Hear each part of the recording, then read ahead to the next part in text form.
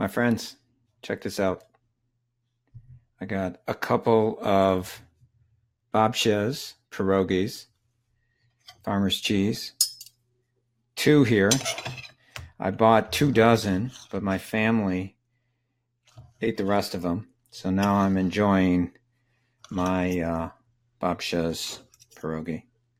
Lots of cheese in there. It's wonderful. Man, that is really good. I want to thank George and Linda Lund, the owners of Babcha's Pierogi. And if you want to get a hold of them, my mother-in-law watched, and she said that every time they said the phone number, she couldn't hear it. So the phone number was 716-436-3894. Babcha's Pierogies, the best pierogies. And from the Polish community, they say that these are the closest to what grandma used to make. And babcia in Polish is grandma. And in fact, for some of them, they say this brings them back to Poland when they're eating a babcia's pierogi, because it brings them back to grandma's house back in the old country. And unfortunately, that's about as far as they're going to get to Poland these days. It's about as far as you're going to get to just about any country right now, because all the borders are closed down. And that is why our next interview is Rosanna Berardi, the owner of Berardi Immigration Law. She's going to tell us about a little bit more about the border closings and when she thinks that they will open again. So I hope you enjoy the next interview as much as I enjoy my babcha's pierogies. Remember, support the small businesses.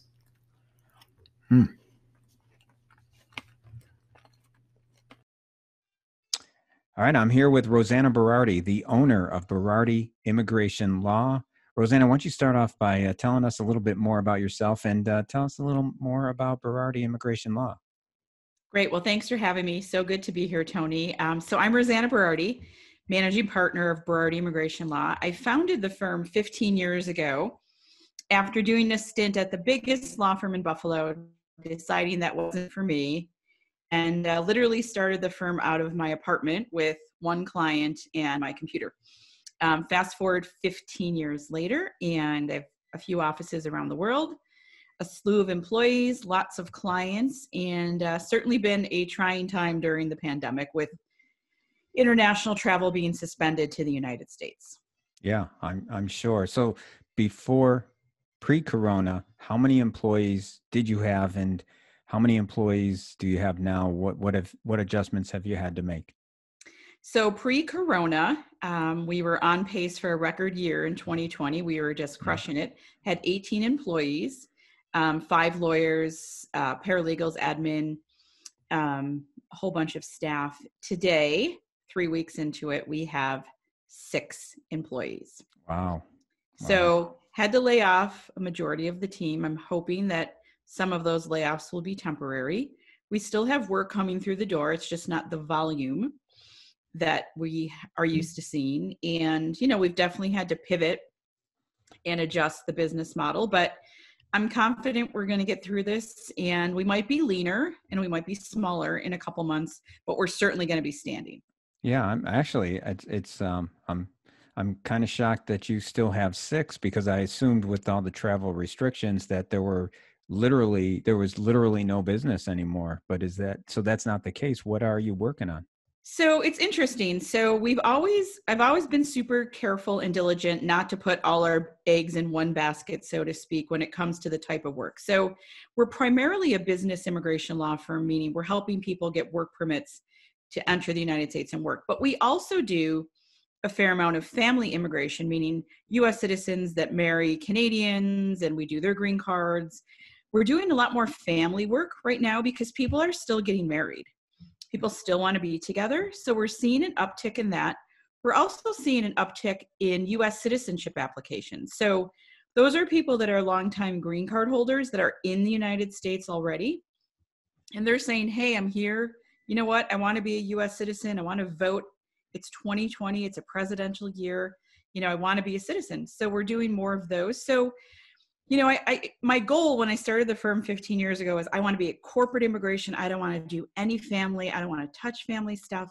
But we've always done it. And I've always thought, okay, well, I should keep doing it just for the diversity of the practice. And I have to tell you, I'm thankful that I've stuck with that because it's really become the focus of what we're doing during the pandemic.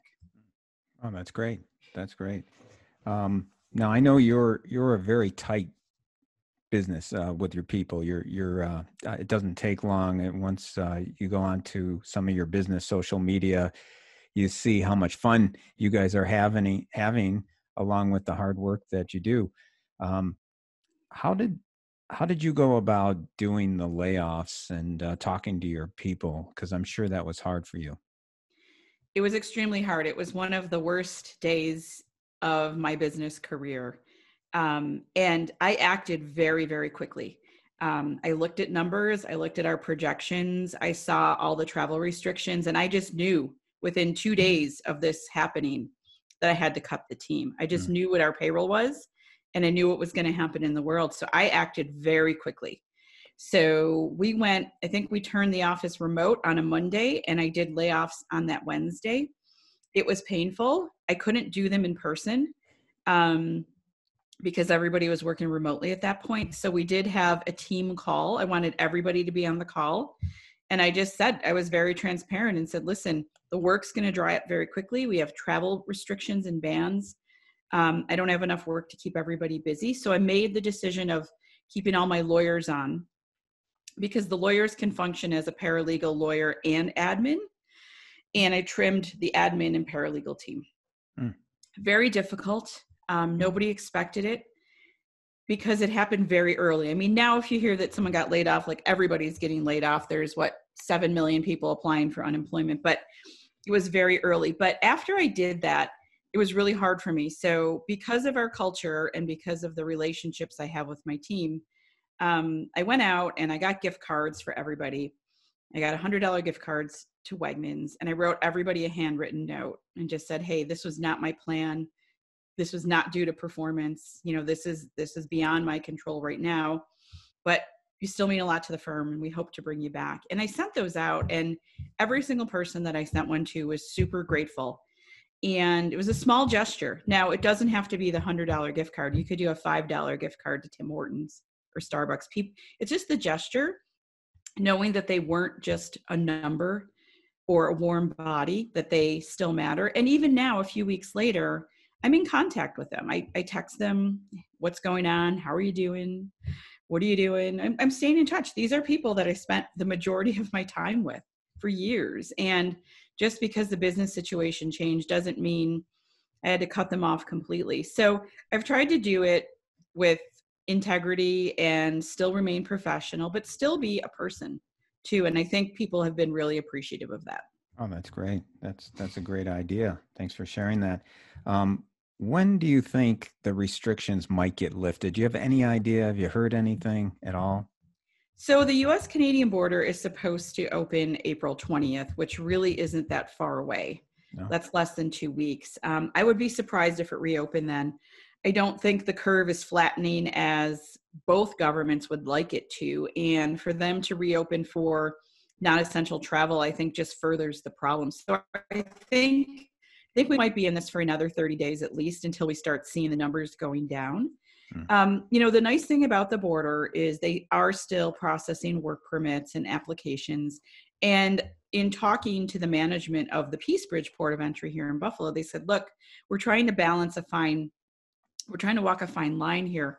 We want to keep everybody safe, but we still want business to continue because the economy needs business. So they are still processing work permits and applications, which is great. And we've had clients go and secure their work permits. And so that part is business as usual, which surprised me a bit. I thought they were going to cut it off completely, but they are trying to keep more of a holistic view and say, well, listen, we do have a need for foreign workers. And, in Buffalo, a lot of the hospitals have tons of Canadian doctors and nurses that are coming back every single day. And I just checked in with one of our hospital clients yesterday, and they're not reporting any difficulty. They're having no problem getting back and forth. So that's great. Yeah. I'm really happy to hear that, because the last thing we would need to happen, particularly in Western New York, is just the doctors from Canada and the nurses not being able to get here. Yeah, no doubt. Post-corona, is it going to be business as usual for immigration, or what do you expect might be some changes? Well, it's not going to be business as usual. So in our world, the reason that my firm particularly and others like mine have boomed in the last couple of years is because of the low unemployment rate in the US. So Mm-hmm. when the employment rate is historically low, like it's been, companies have need for foreign work because there's not enough Americans out there to do these jobs. Well, the unemployment rate has skyrocketed overnight. And a lot of economists and business leaders are forecasting that, the unemployment rate might be 12, 15%. I mean, unheard of in the United States, at least in the last decade or so. So I think our business model is going to change completely. I don't think we're going to see the need for foreign work, although it will be interesting, because even though there'll be a lot of people unemployed, doesn't necessarily mean those unemployed will fill the shortage occupations that we typically do work in, like the tech sector, the medical sector. So I think we're going to see some changes. I think we're going to see a less volume of work. I still think the United States is going to be a hot spot for business investors, owners, people that want to take the next step from Canada. So I think like I said, I'm convinced we're not going anywhere, but I think it's going to be a smaller, leaner model. Thank you. So we're all at home right now, quarantined. Who are you at home with? So I'm at home with my husband, Jack, and my 13-year-old son, Salvatore. And everybody's happy and healthy? We are very happy and healthy. It's been good family time. It's been challenging. I am very much a people person. I'm an extrovert. I love going to the office. I love going out to lunch, going to meetings. So for me, this has been hard. But I have no reason to complain. We've got great technology. We're all healthy. We're not hospitalized, fighting a horrible virus. So we've made the best of it. And it's been nice, actually. I've never used our home this much. I've been in all corners of every section of my home over the last 3 weeks. And I really never did that. And I look back and think, how did I keep up that pace? We're so busy all the time. And now it's almost nice to not be running. I mean, I've never worked harder. I'm working constantly. And I'm working on some new business stuff too, but it's just different. The social obligations are gone. Yeah, no, I agree. I think a lot of us are experiencing that same thing, and it is kind of nice to take a breath. For sure. Speaking of those other things, what are you doing with your spare time? What are you watching, if anything, or how are you spending that spare time right now? So I'm a believer that there is no time to waste ever, especially right now. Like, we've all been given an opportunity to amp it up. There's never been a time in history to learn anything you need to learn online, right? You can YouTube anything. You want to learn to code, it's out there. There's so many free courses. So right now I'm working on two big things. I'm working on national publicity. I want to put my firm in the national spotlight. We've done a good job with the local stuff. So every night for at least an hour, I'm writing media pitches to articles, TV stations, news sources. My goal is to land one a week. And today's Thursday, and I did land one. Nice. Congrats. So I'm working like an animal on that. And then I'm also working really hard on pivoting a little bit and doing a lot more speaking, blogging, writing. So some things I've always wanted to do and really didn't have the time. That's fantastic. Good for you. But I am also slacking slightly, but my version of slacking is a lot different than people watching Tiger King in one sitting. I'm listening to some podcasts. Of course, I'm always listening to You're the Expert Now. That's number one on my list. Oh my goodness. Thank you. But Entrepreneur on Fire is great. Brene Brown has Unlocking You right now, which is great. There's a podcast right now. It's really, really weird. But I love it because I'm a theater nerd, and it's a Broadway show done on a podcast. So there's singing, there's story. Very cool. There's some Tony Award winners. What's it called? I have to look because I want to share it because it's amazing. And they drop an episode every couple days. So you're like, you're like, oh, what's going to happen next? So it's called Little Did I Know, Little a did new I know. musical. Excellent. So I miss theater greatly, and that's filling a need for me. Very good. I want to end with this. Is I know you're a big fan of Disney, and it's got to be killing you that you can't that they shut it down for now. What are you doing to kind of fill that gap? It's painful. So one of the greatest things I love about Disney is like my side job is planning trips. I mean, I always have at least a few trips planned to Disney, and I can't do that. So it's killing me. And how many times typically, like last year, how many times did you go to Disney? 5. 5 times. Okay. Yeah. So between like 5 and 7 is our annual average, which is insane. And to me, when Disney closed, that's when I knew we were in trouble.